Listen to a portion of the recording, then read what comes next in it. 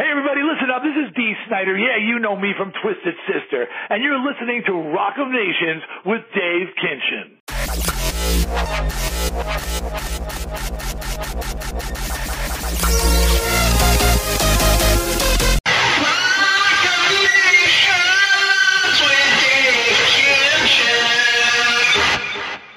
Yes, here he is after all this time. Dee Snider, the Twisted Sister legend, House of Hair, many other huge projects, talking to our program about rock and roll and many other things. We had an hour chat where the Vinyl Master Shane and I talked with Dee Snider about all things metal. Here's a clip of our interview where he talks about some of the political things going on and a need for a change in the White House.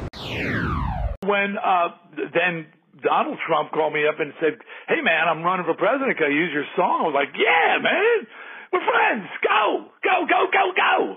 And then he started talking about the things he believed in, which were very different than things I believed in. Not everything, but some important things.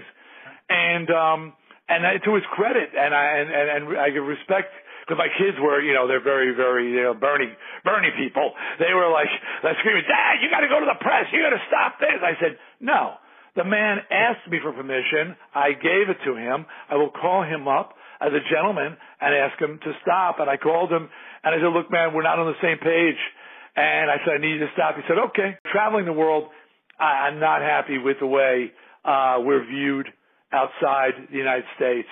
And also I'm not happy as my father, I told you, was a vet. He fought in Korea. 170,000 men and women died. Mostly men died. My father nearly died, fighting, North Korea and to be friends with Kim Jong-un and China. He was fighting China, Russia, and North Korea. They were unified. And those tigers have not changed their stripes, people. Do not think for a second that they have changed their stripes.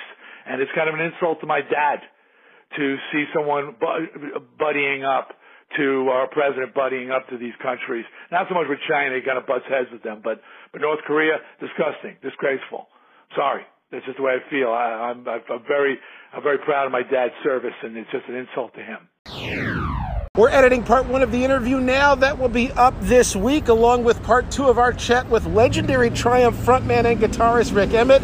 The rock never stops. You know that by now.